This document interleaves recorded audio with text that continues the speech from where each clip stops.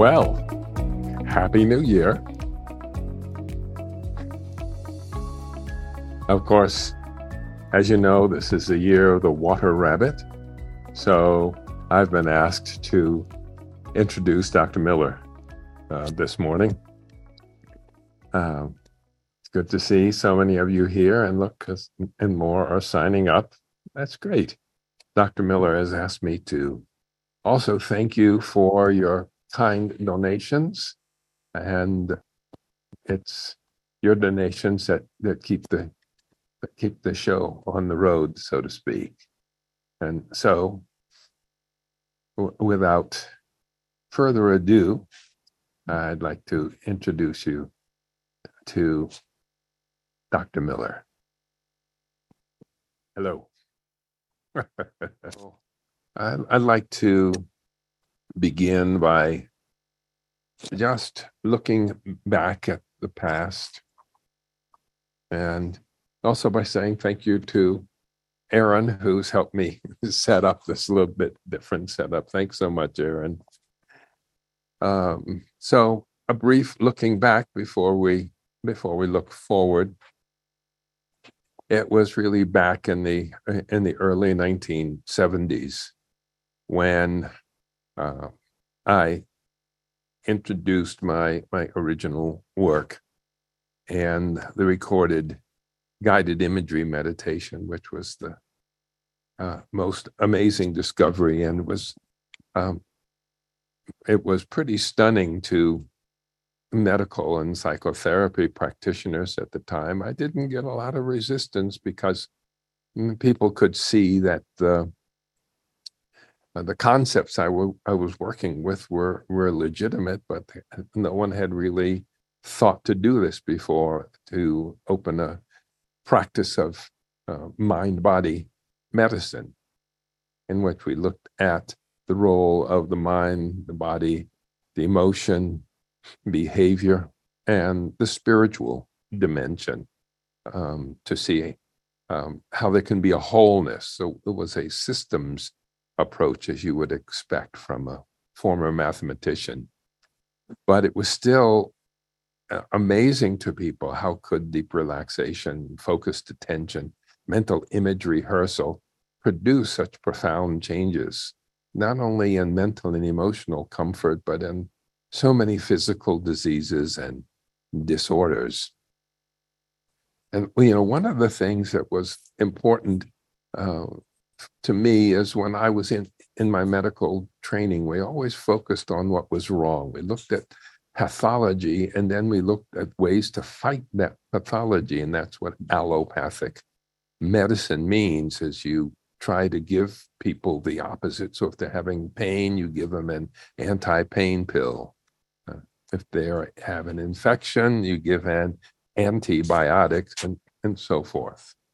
But I had gone into medicine with the desire to see people be happy. That was my concept of medicine, because when I had experience with a doctor, I had a cold, and the doctor would come to see and tap me on the chest, which I thought was pretty magical. I actually thought that's what was transforming. It felt really cool to feel his big, fat, pudgy hands that he had. So my goal was to see more with what was working instead of looking at what's broken. Let's look at what works. And then I had the good fortune back in the end of the 60s to run into a couple of physicians practicing in Monterey and Carmel, who were practicing medical hypnotherapy. And it struck me right away that this was what was necessary. I'd already developed the concept of the mind as really being a biocomputer, because I had been a computer programmer before that. And it was clear to me that there was a very strong similarity between the two. It's not that the mind works like a computer, but like the computer works like the mind. And I could see that people, in their beliefs and their way of looking at things and the way they felt about things, was at the basis of so many of their diseases and of the suffering that they had from their diseases. And here was this incredible technique of hypnosis that could get people to see the world so differently.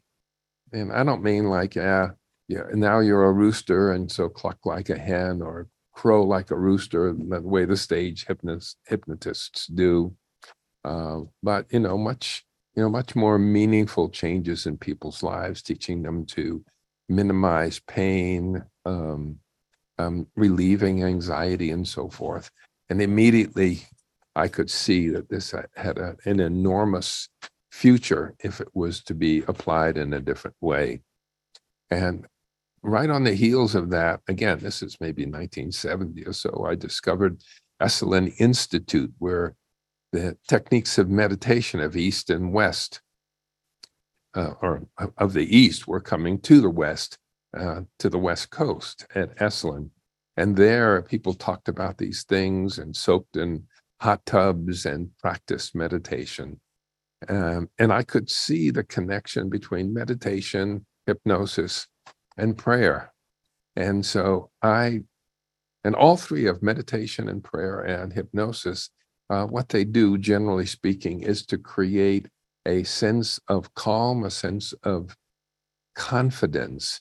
There's a tendency to bring you into the present moment and to be able to let go of unnecessary thoughts from the mind, which, obviously they were quieting the paleocortex, quieting the amygdala, and therefore you don't have that anxious pressure, anxiety pressure, fight or flight response from stress. And now, as soon as you quiet those emotions, you have access to your prefrontal cortex, which is the brain's brain. That is the executive area of your brain.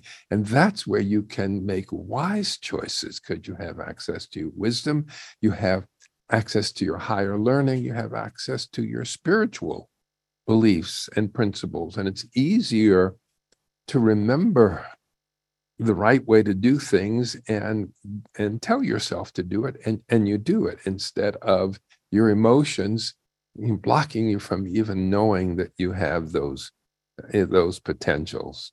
That was really how I had begun and how I changed and developed the concept of mind-body medicine.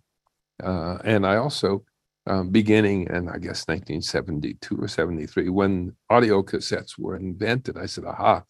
And of course, my goal, of course, was to change the world, to heal the world, because I can see that there is the possibility of healing. And I've been able to see it all along. And I thought, by the time I was 30 or 40 years old, I would have been able to help enlighten the world, along with other colleagues of mine who are beginning to tune into holistic medicine and the role of spirituality. And I really thought that we could do that at that time, although my work was working with individual people in my office and developing the concepts that I wanted to work with. Finally did was then in 1997 was when I wrote my book, Deep Healing, The Essence of Mind-Body Medicine, where I tried to make available to people all of the concepts that I had learned and developed in my work. And then I went on to looking at deeper issues and to developing ways to guide people to deeper understandings of themselves, understanding of the psyche, and especially the way that our culture affects us and creates the kinds of problems that we've had. And of course, I've talked about all of these in the last 20 or 30 presentations here, webinars. You can see by going to drmiller.com/life meditations. And so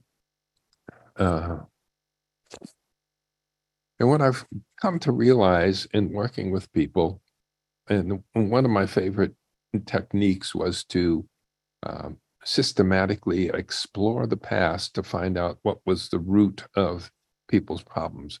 One person came to me and she was a tense person, but she'd started to work with my tapes. And over a period of time, she had been able to become much more relaxed. But every once in a while, she would drift into a really deep state of relaxation. And all of a sudden, she would react with anxiety and her eyes would fly open. And she was anything but relaxed. So I worked with guiding her back, and eventually I guided her back to the earliest time in her life that she ever felt that particular kind of fear that was coming up when she was listening. And of course, and at this point, she went back and she was, uh, perhaps 6 or 8 or 10 months old. She was lying in the bassinet. It was late in the afternoon, and she could see shadows of the lace curtains on the wall as the wind blew. They were moving, and you could hear the sound of the wind outside, and she was just grooving. She was just wonderful. Meanwhile, her jealous 6-year-old brother snuck into the room and pushed over the baby and the bassinet. And that was it. So basically, at that point in her life, of course, the mother probably came in and says, "Donald, I told you, don't play with the baby. Don't push the baby over here. Put the baby back. There, baby. Stop crying. Put the baby back in the bassinet." But she was traumatized at that point. That trauma was at the basis of the anxiety she felt and had felt for the next 30 or 40 years of her life in different situations where she couldn't just trust it to be relaxed. And using the tools that I developed, I deconditioned that response and programmed a new response. And now the woman came to me this time because she was afraid of heights. She avoided heights, and she wouldn't drive on high roads or go upstairs. But the company she was working for was moving to another building, and their office was going to be on the 17th floor. So this was a problem, and it was surrounded by windows, but she loved her job. And so she came to me to see what we could do about that.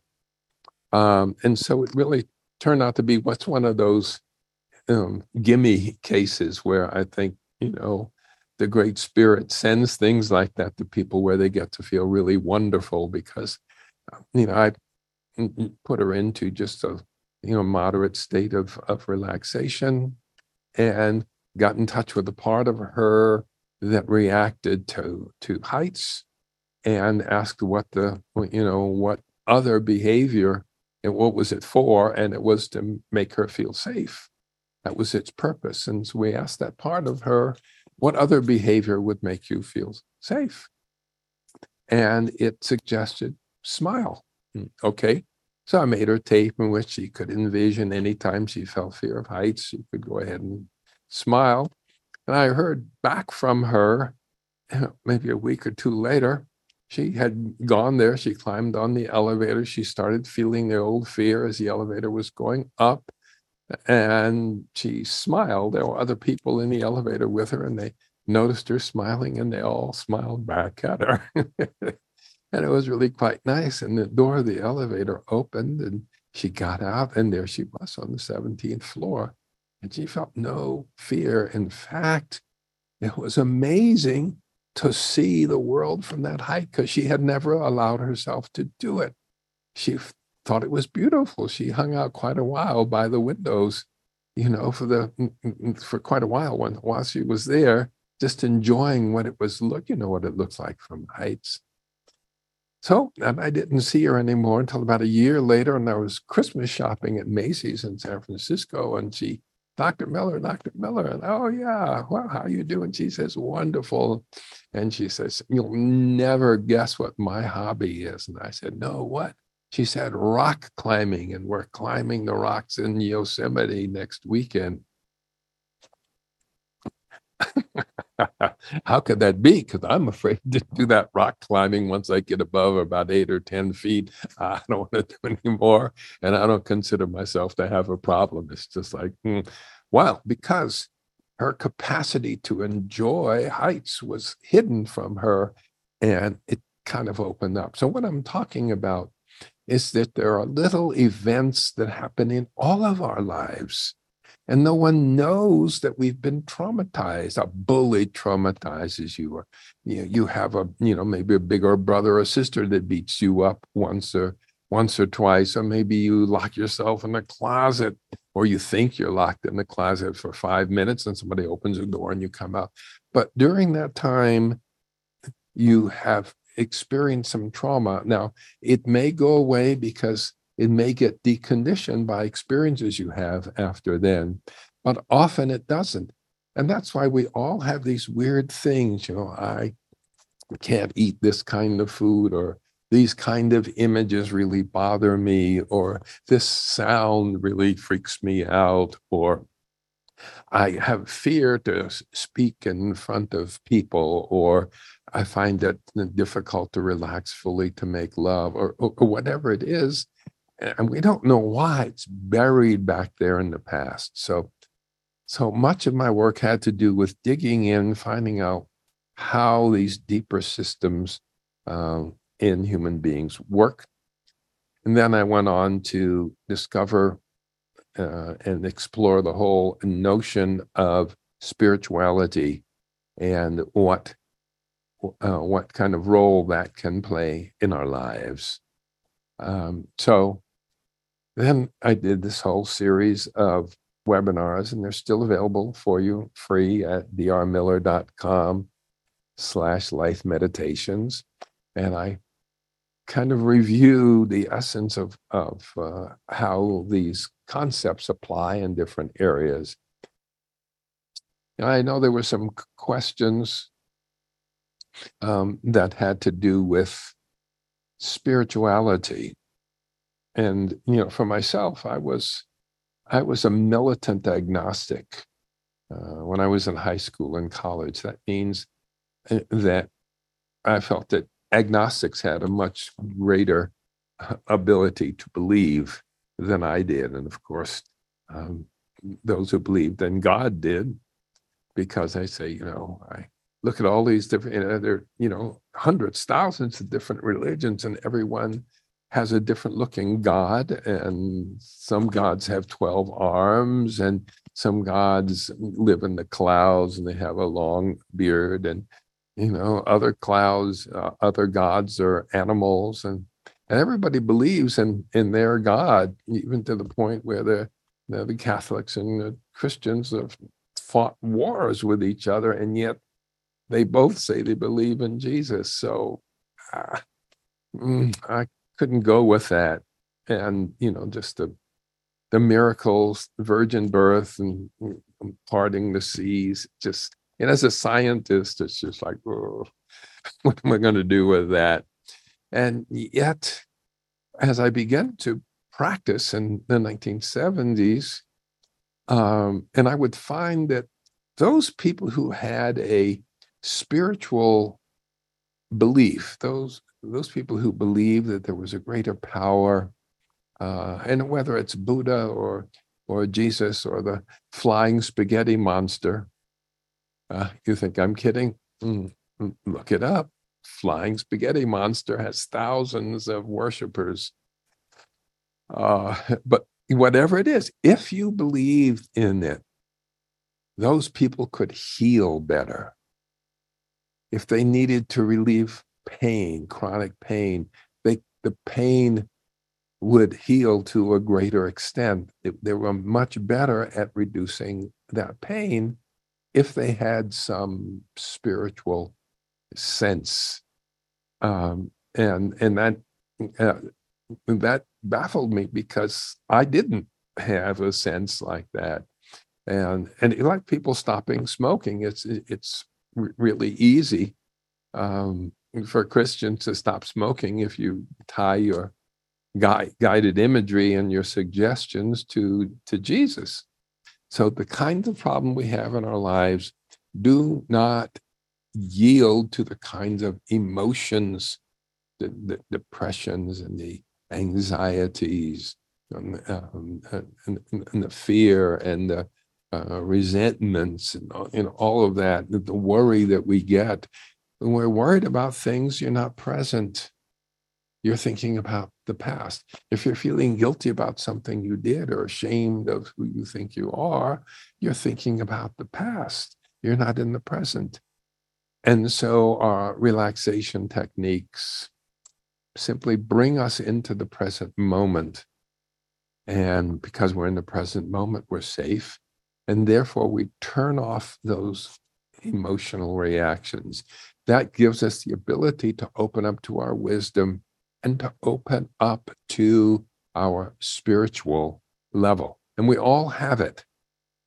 And if you do it, if you look back into the past, and we've been doing that's what we did in our last webinar, and I will edit it and have it available probably another 3 or 4 days, and you'll be able to find it on drmiller.com/life meditations, because what we did was we looked back in the past to those times when we had magical moments, holy moments, breakthroughs, epiphanies, sudden discoveries, times when we felt absolutely fantastic and wonderful. We've all had those times.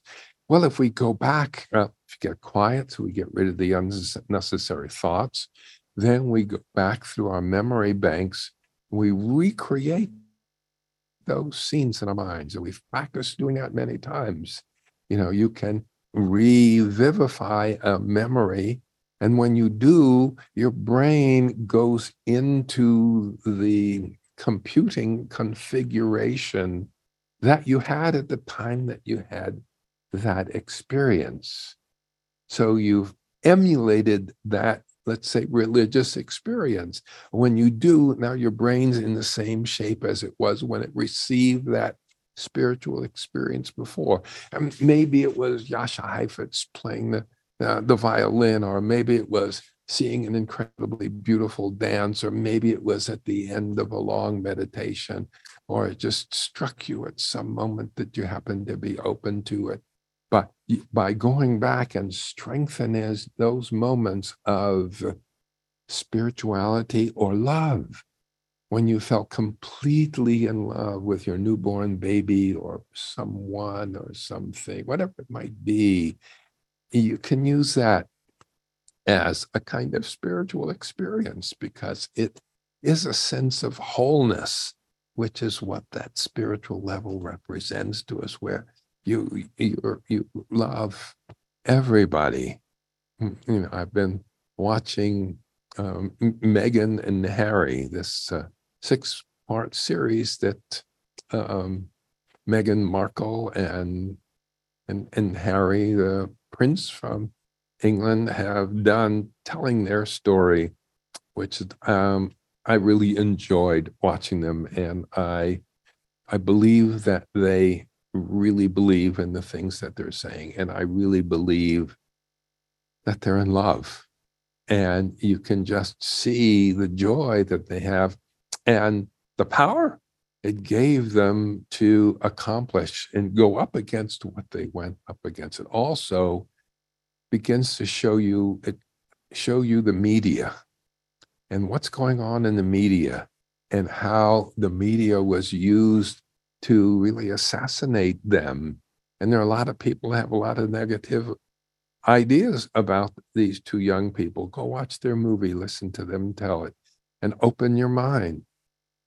Be willing to receive something different. And this is inspiration. And then look at what the media has done to them. This is just a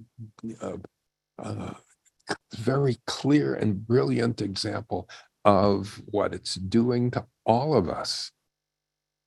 And so, yeah, ultimately, we've been separated from our spiritual ability, from our spiritual center, that highest level of philosophy, that part that has high ideals, and we're continually being battered away by the media and by the culture, that we live in. I can remember being teased as a child and being picked on, and I would go to the adults and say, somebody, help me out. And they go, well, sticks and stones can break your bones, but words can never harm you. Well, their names can never harm you. Well, now they can with social media. Words can hurt you very, very badly and can hurt your children. And I realized that was trauma for me as a child.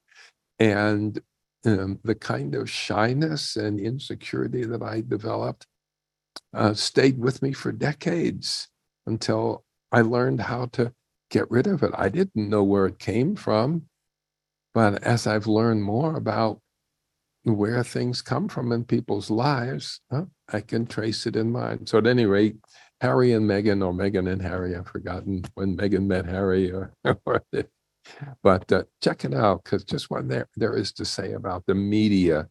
And as you see those two people, if they're pretending to be in love, if they're just acting, they're doing a darn good job.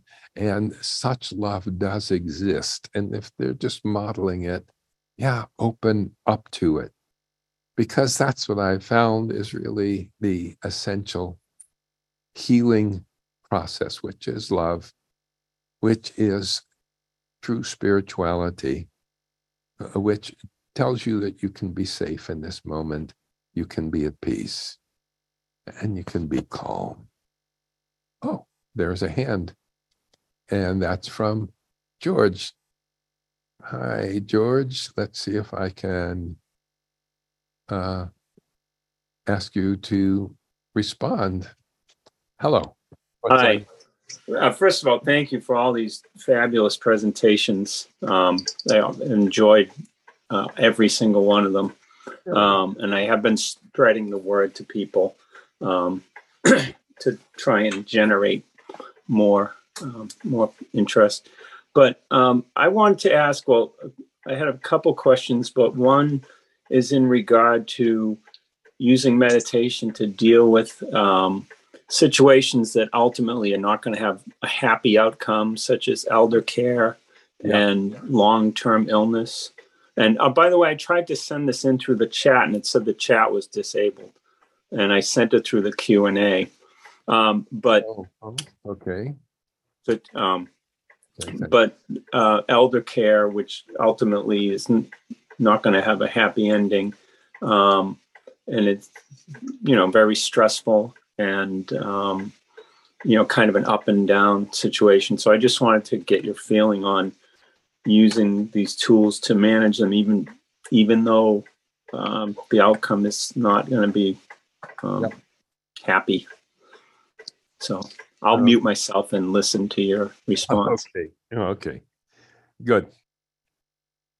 I would say first step, because you're obviously talking about someone you care about, someone that you love, someone you feel close to, someone who's been important to you in life, with whom you've shared some important experiences. And so meditation, bringing yourself into the present moment, just the peace of this moment where you don't have to do anything, you don't have to go anywhere, just to be relaxed in this present. And when you're worried about the future and you're feeling negative, well, just be in the present. And second thing is to be in touch with the love that you have for this person. Go back and recollect experiences that you've had. Look back at photographs that you've had. Revivify memories with that person. because that joy and that love and that connection is still within you. And the world crashes in and you get separated, but reconnect with it and feel the gratitude. Be aware of the grace that gave you the ability to feel that. Feel gratitude to all those people that made you a sufficiently sensitive person that you could have that relationship. I mean, so you want to deepen your caring for that person and know that it doesn't go away. The next thing is to deal with the fact that we will lose everything. At the point that we die, we don't take anything with us. And that's got to be okay.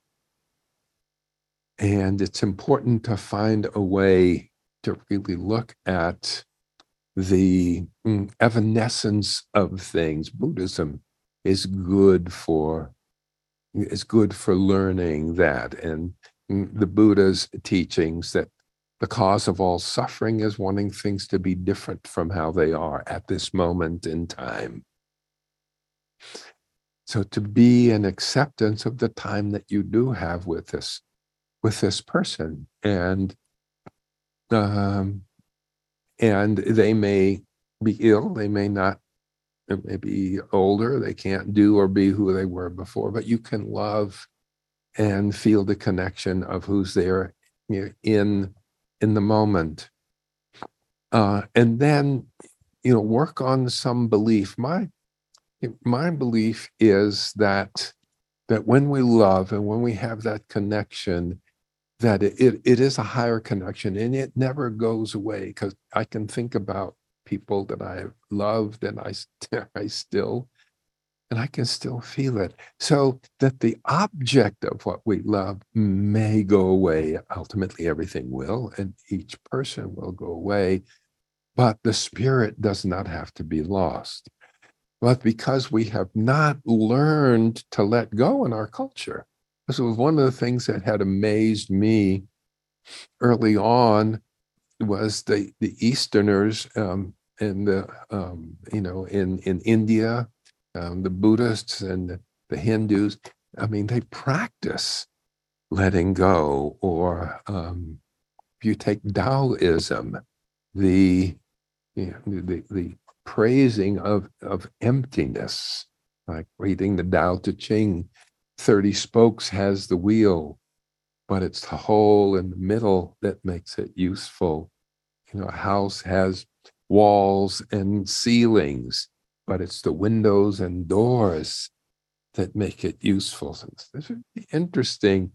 So they learn, to take the letting go. So we need to learn how to do that more. So I will let go of the physical form of that dog that just died, or that person who can no longer be with me, or whatever it might be.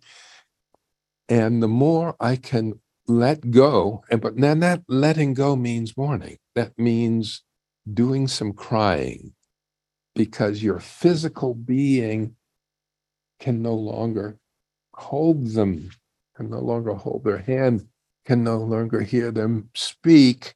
And so your body has to weep. And so you go through some little mourning and you let go of the physical. And then you can breathe in the spiritual connection, and you can hold on to that.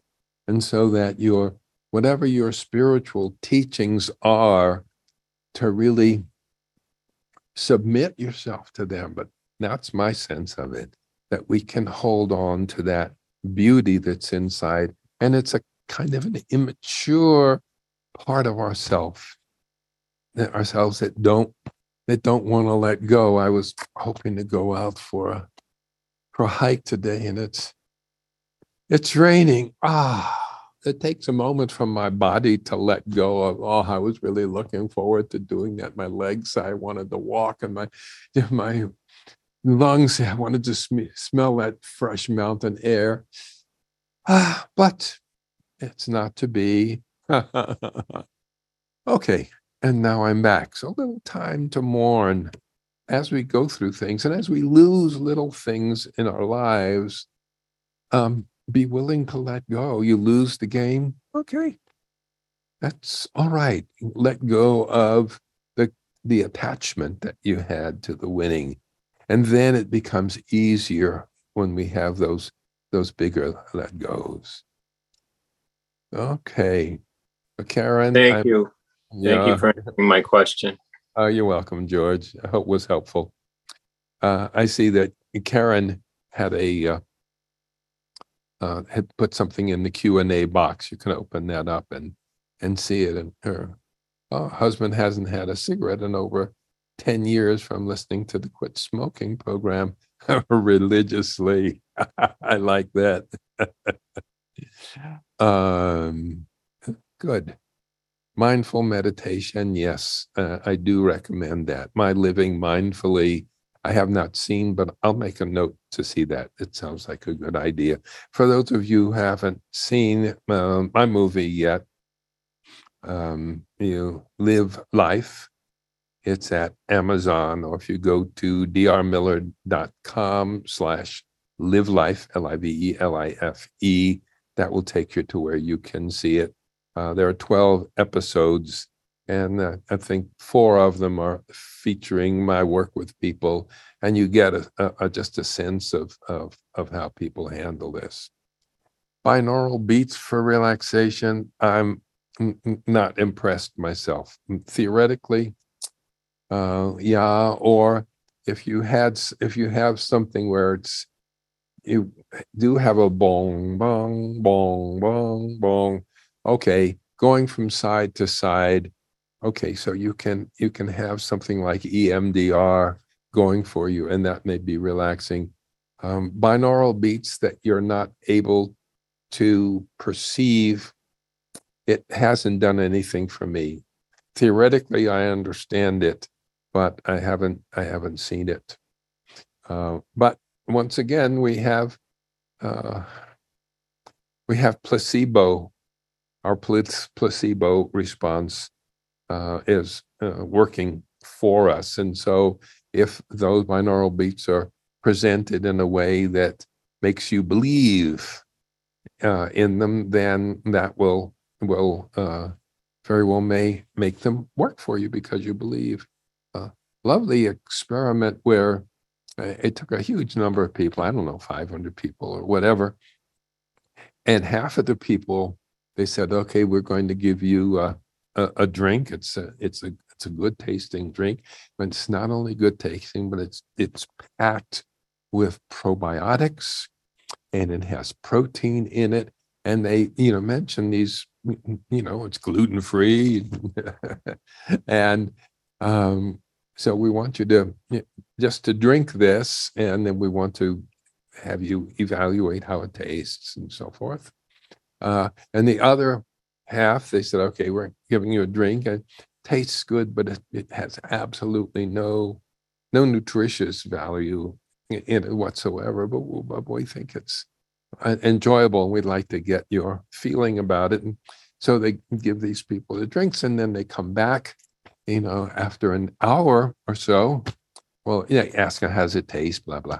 They come back after an hour, and they find that the ones that had the nutritious drink, they had no hunger. They were still, they felt energized by the drink. It was wonderful. Maybe half to 2/3 of them, as in the other group, after an hour, I think they were hungry. They didn't get anything out of the drink at all. Well, I guess that seems reasonable, except that they both got the same drink, right? That's the placebo effect. It's so powerful. That's what's happening. So many of our, current day healing techniques. Oh, everybody's got a new pill, a new berry that they've discovered, or something they've gotten from an ancient African tribe, and I must have seen, literally thousands of, and I've even tried some of these things. I've not found them to work for me, and yet I do believe that they have worked for some people. Those commercials you get where they make you listen to somebody talking. It's like, and it sounds interesting. Yeah, tell me more. Well, where can I get it? And well, I'll tell you about it, but first let me tell you what it did for my great grandmother. Now let me tell you. And so after 40 minutes of listening to this, and then they finally tell you where you can get this incredible thing, and it's but you have to order it within the next 15 minutes or something like that. If you've listened to it for that amount of time, you've exposed yourself to the patter, and that has made an adjustment. That's your unconscious mind helping you out with a placebo response. Okay. So those are my thoughts about, and I just took off from binaural beats, but the difference between doing daily guided imagery versus breathing meditation. For dealing with distress and relaxation, daily guided imagery versus breathing meditation. They're both good. And some people will find guided imagery works better for people who have strong visual imagery and that kind of creativity. Whereas the breathing meditation is going to appeal to people who are more kinesthetic. There was someone I met who was a Jungian therapist, and I made an appointment to go see him. And we talked for a while, and then he said, when you come back, have a dream and we'll work on it. Well, I seldom had dreams, and when I did, they were jumbled and I couldn't remember them well. I said, okay, I'd do my best. Well, it was really the night before my appointment. I had a dream, and I had a dream of a fellow who was showing me that he could stab himself with a sword and pull a sword out, and it wouldn't hurt him. And it's a very odd looking guy, had this funny little beard and mustache. And I said, well, who are you? And so he gave me his card, and his card said Reverend something. Okay. A weird dream, but at least it was a dream. So I have something to tell my therapist. And that morning, I went to the Naval Postgraduate School where Jack Swartz was giving a presentation. Jack Swartz has passed on, but I never heard of him before, but I had been invited because it was supposed to be about mind and body relationships. And this was the group from the Naval Postgraduate School that were interested in human performance. And so this fellow came, and I was in the room, and this fellow walks into the room, and it's the guy from my dream. I mean, he was thin, he had this little beard and this foreign accent, which he had in my dream, by the way. And so he was talking about meditation and controlling his body, and he had this incredible control over his body. And then he said he was going to demonstrate. So he rolled up his sleeve, and we had all introduced ourselves, many naval officers and me. I think I was the physician in the group. And so I said, well, you're the physician. Would you help me? I said, sure. So he came over and he says, I want you to just hold my arm like this. And he said, yeah, that's it. But before he did that, he pulled out this long needle, the size of a knitting needle, but flat and long like that. And he says, here we go. And he says, first of all, we want this to be clean. So he threw it on the floor and he kicked it around with his foot on the floor. Then he picked it up and he said, he blew it off. We don't need any dust particles in there because we've got all the germs there. So he asked me to hold his arm like this. And he proceeded to pass it through the belly of his bicep muscle. This sword-shaped pin emerged out of here, and it didn't bleed. He showed no pain. Several of the other people in the audience got sick to their stomach and had to leave. Being a doctor, of course, I was used to this kind of thing. I mean, seeing things impale the body. And he said, this isn't hurting me because I'm not here. I'm sitting over in that corner watching this demonstration with you. So therefore, how could I feel anything? And he pulled it out and he said, notice there's no blood. He says, wring it out. So I took my hands, I squeezed it. Couldn't squeeze a drop of blood out of it.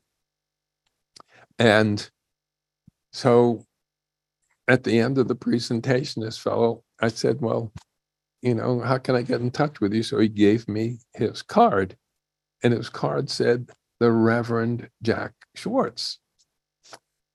So I had material for my Jungian analyst. Unfortunately, I did not pursue it. Jung had some very, very good ideas. The concept of the universal unconscious, I like that. It's a good way to think about things.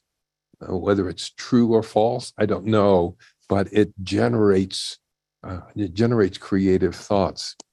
I'm impressed that Carl Jung was one who came up basically with a 12-step program that was modified a little bit for the Alcoholics Anonymous. I was one of those who saw many people suffering from alcoholism, and then came Alcoholics Anonymous, and it was effective where nothing else was effective. They're using Jung's steps.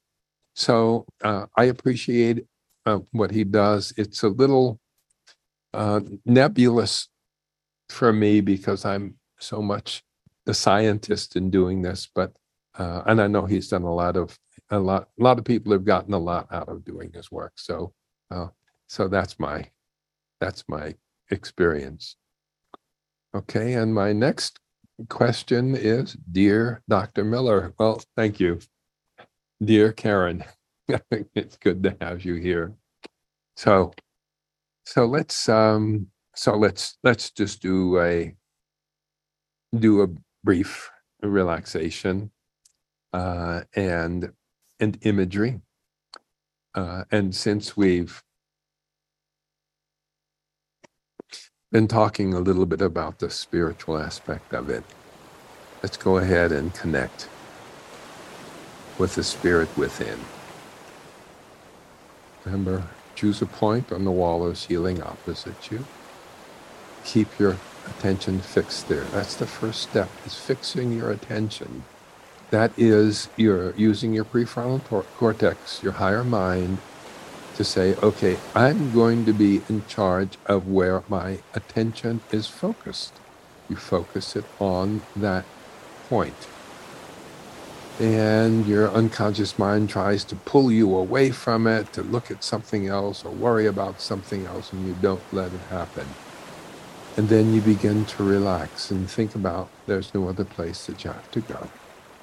There's nothing you have to do, no problem you have to solve. Nothing life or death that you need to deal with.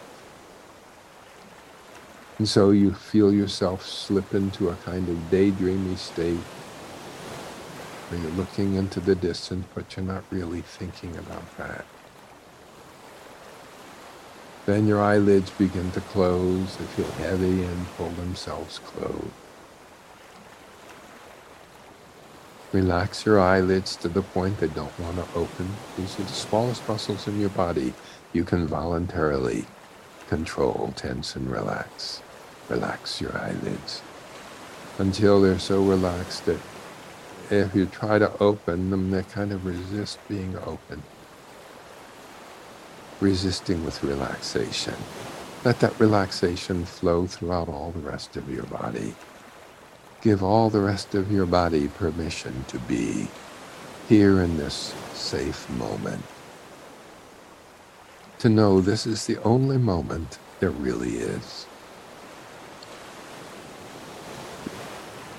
And of course, you can look back in the past, and as you think about other times, then you take yourself out of the moment and you get into reactions to that past experience.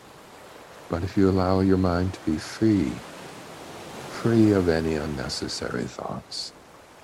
Unnecessary thoughts come along, but you just let them go right out the door on the other side. Like a room with a door on one side and a door on the other. A thought comes in one door, you open the other door and it leaves. That's it. Another one comes and you let it pass through. Let it blow away like wind blowing away mist from the top of a mountain. Put the unnecessary thought on a blackboard in your mind, and as you test your eyelids, erase the unnecessary thoughts and send another wave of relaxation through all your being, through every cell of your being. More and more peaceful and more calm. Good. And now just imagine that you're floating on a magic carpet that can carry you through space and time. Connect with one of those experiences in the past. A time when you felt really excited, really joyful, really in love. When you had a spiritual experience. Something amazing, baffling, and yet you had that experience. Might have been seeing an unidentified flying object, or a sudden awareness that there's more than meets the eye. Let yourself relive that experience to whatever degree you can. If you can visualize it vividly and clearly, do so. If you're one of those people like me who doesn't really see things that clearly, and yet I can imagine myself sitting in an audience in a theater, a beautiful old theater. The walls are maroon. There's gold trim all around this theater. And there's a string quartet playing in the middle of the stage with spotlight on them. They're wearing black. There are 3 women and 2 men. There are violins. There's a bass. There's a cello and there's a viola. And they're playing beautifully. And the other 2 are singing, not words, but just making beautiful sounds. And it just is creating a sense of lightness in my body, a sense of openness, a sense of wholeness. And I just feel a sense of connection with the musicians, and I feel a connection with all the people around me who are enjoying this. And through all of our connection, I feel connection with everybody on this planet. There's a wholeness and a oneness and a love that comes from the Spirit that lives as long as we live. and maybe more. And feel how it feels in your body.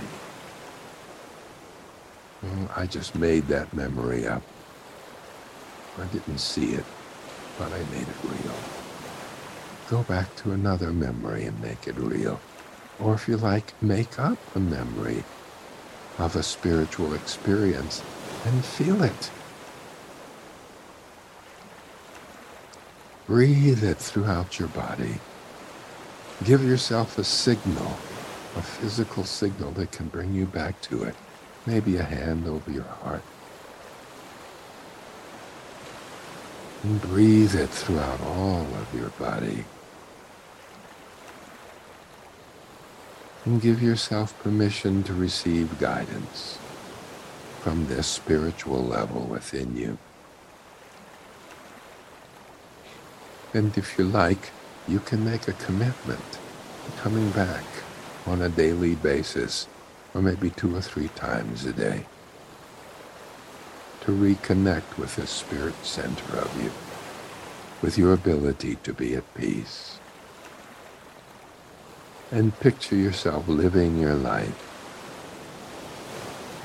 in a way that's guided by the highest levels of your awareness, by that spirit that moves through all things, in a way that you are filled with gratitude every moment. You look about and find something to be grateful for.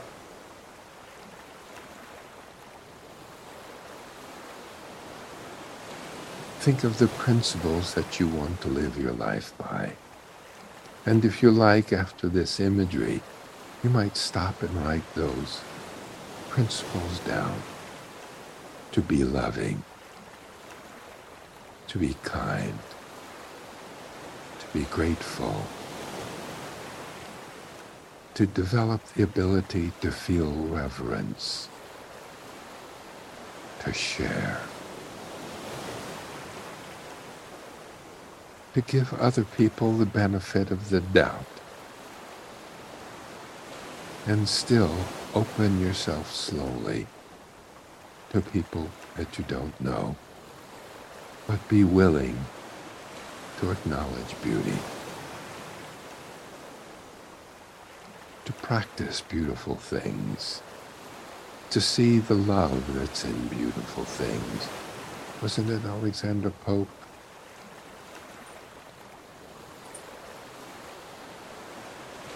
that said, truth is beauty and beauty truth? This is all you know and all you need know. What are the other principles in your life? Take the time and write them down. That might be a good thing to do now. And meanwhile, when you're ready, you can bring yourself back. The full connection with the space around you. Thank you so much for sharing this time with me. And next, I have a feeling I'm going to work on relationships. They're very important. So people that you know that may be interested in my views on relationship, then let them know. And that will be in 4 weeks from now, which will be on the first Thursday of February. So, namaste. Be well and love yourself too.